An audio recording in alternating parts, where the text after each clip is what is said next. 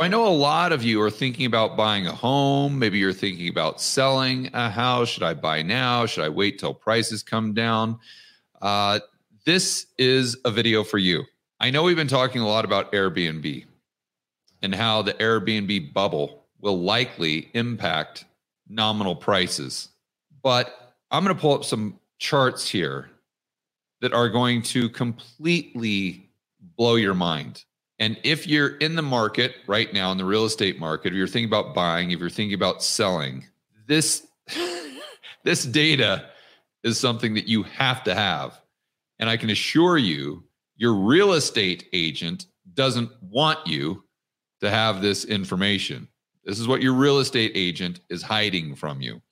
So on that note, let's go right over to Twitter, or X, or whatever they're calling it now. And we've got this gal, Amy Nixon. Now, I believe Amy Nixon has been on Adam's podcast a few times, Wealthy on Adam Taggart. And she just pointed out something.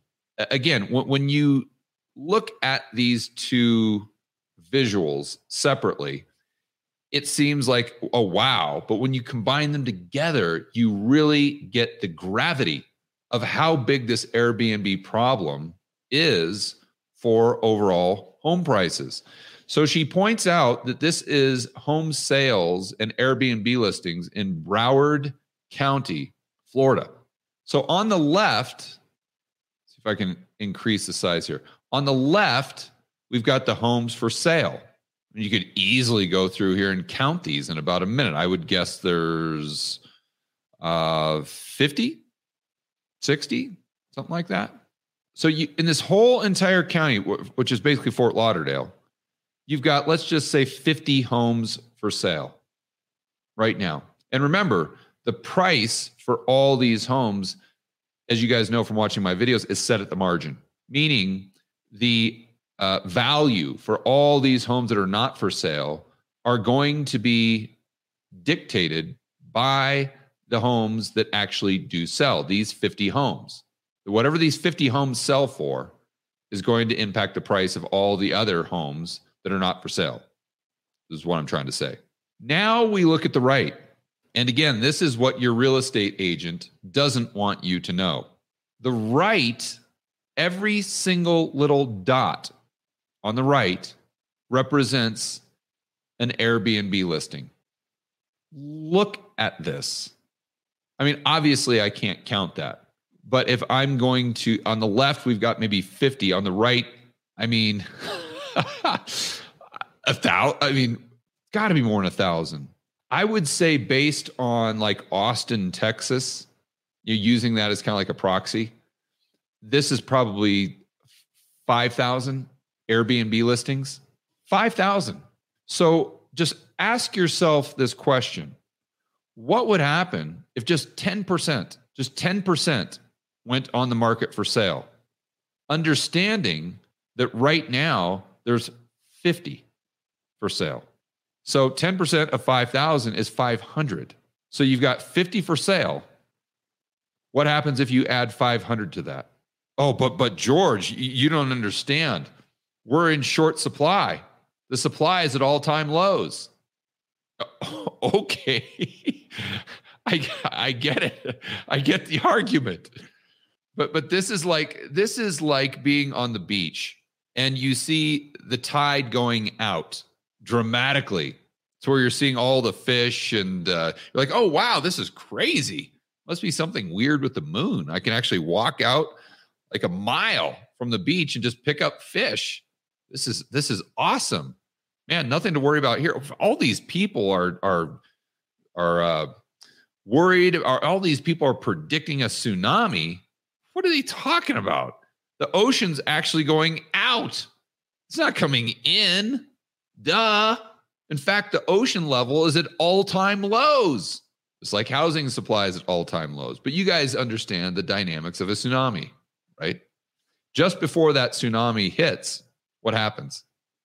The water gets sucked into the ocean to where it exposes all of this, shore, I guess, or all of this land that was underwater just moments before.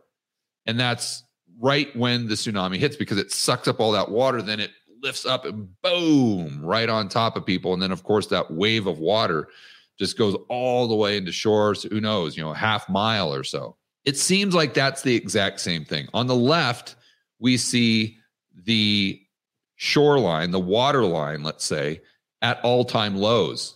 And on the right, we see basically that tsunami that's coming at us at 100 miles per hour that a lot of people have been talking about, but all these people are completely ignoring, even though it's going to hit the shore in days or months or whatever. It's basically, you can see the tsunami out there coming right at you at 100 miles per hour. But you've got your head straight down, looking at the water level, going out, not coming in, and assuming that there's no problem and you're never going to have one. That's basically, I think, the same way I would look at that argument with supply being at all-time lows. Because if you look at this Airbnb, I mean, that's a tsunami. That's a real estate tsunami staring you right in the eyes. Okay, so you might say, George, well, that's just Florida. All right, well, that's a valid argument. Let's look at Los Angeles. And I mean, I'll zoom in here. Look at this. Just let that sink in for a moment. We've got almost 45,000 listings. Airbnb, 45,000. Let's just assume 10% of those sell. That's 4,000 units. I don't care how big LA is. That is going to dramatically decrease the price. That's going to increase the supply, especially in terms of an increase in percentage. And you say, oh, well, George, this is all nonsense. What are you talking about?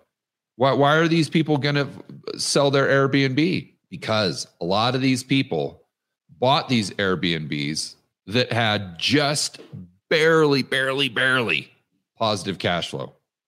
Barely had positive cash flow. And that's with like a 95% occupancy rate. And what they did is they just bought the house to rent it out Airbnb, thinking that home prices would go up forever. Because, of course, we know that's what happens, right? And they turned this into like a side hustle in 2020, 2021, 2022. And we've been talking about that. I'm sure you guys have seen this in the news, not just on this channel, where a lot of the younger people, the millennials, the Gen Z, they're out there and they're watching TikTok and Instagram and YouTube shorts. And they're saying, oh my gosh, I mean, the only way I can get ahead in life is just to take my stimmy checks and use that as a down payment on a house that would be massively cash flow negative if I were to rent it out for 6 months or a year. But with Airbnb, I can charge higher nightly rents. Therefore, I can cover the cost of the mortgage. And then I can just do that for 5 years and wait for the house to appreciate. Now, it is true that I have to have an occupancy rate at 95%. But we all know that the Airbnb occupancy rate, that's never going to be an issue. So what happens? I mean, this is the bullwhip effect. This is a real estate version of the bullwhip effect.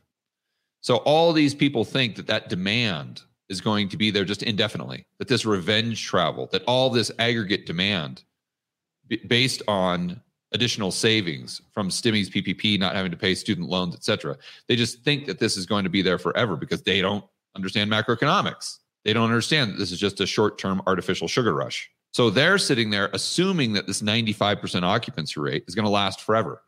Then all of a sudden, 2023 hits, and they see their occupancy rate go from 95 to 90 to 85 to 80. And you say, well, George, 80% is still a great occupancy rate. Yeah, it is. I completely agree.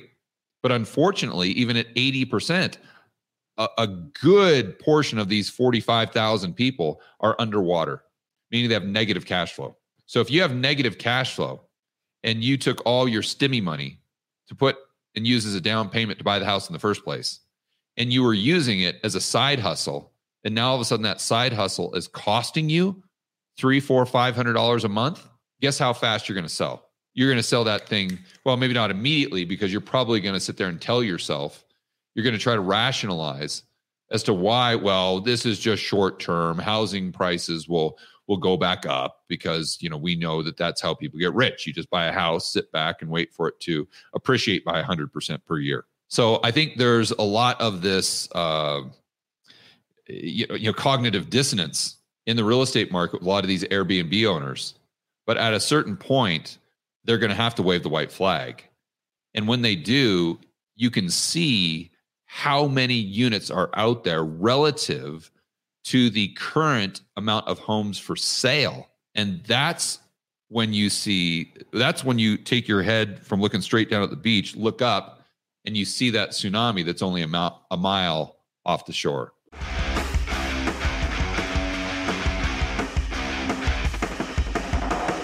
Hey guys, I want to remind you to check out Rebel Capitalist Pro. This is the incredible online investment forum that I have with investment experts Lynn Alden and Chris McIntosh. It includes professionals such as Patrick Ceresna from Macro Voices. He specializes in options. Tony Greer, commodity trading. Jason Hartman, real estate. And Brent Johnson with macro economics. If you want to build wealth and thrive in this world of out-of-control central banks and big governments, Rebel Capitalist Pro is the resource you need. So check it out today at georgegammon.com/pro. That's georgegammon.com/pro. We'll see you inside with the fellow Rebel capitalists that are taking their investing to the next level.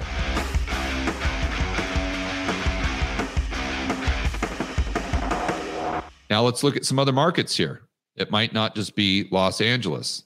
Why don't we go ahead and look at, we know what New York is. New York is even worse. I'll show you. We've got 38,000, but it's in a much more consolidated area. Look at this. And keep in mind, guys, the green, those are Airbnbs as well, but they're just room rentals. Look at this. I mean, this is staggering. I mean, let me zoom in. Look at just one block, for heaven's sakes.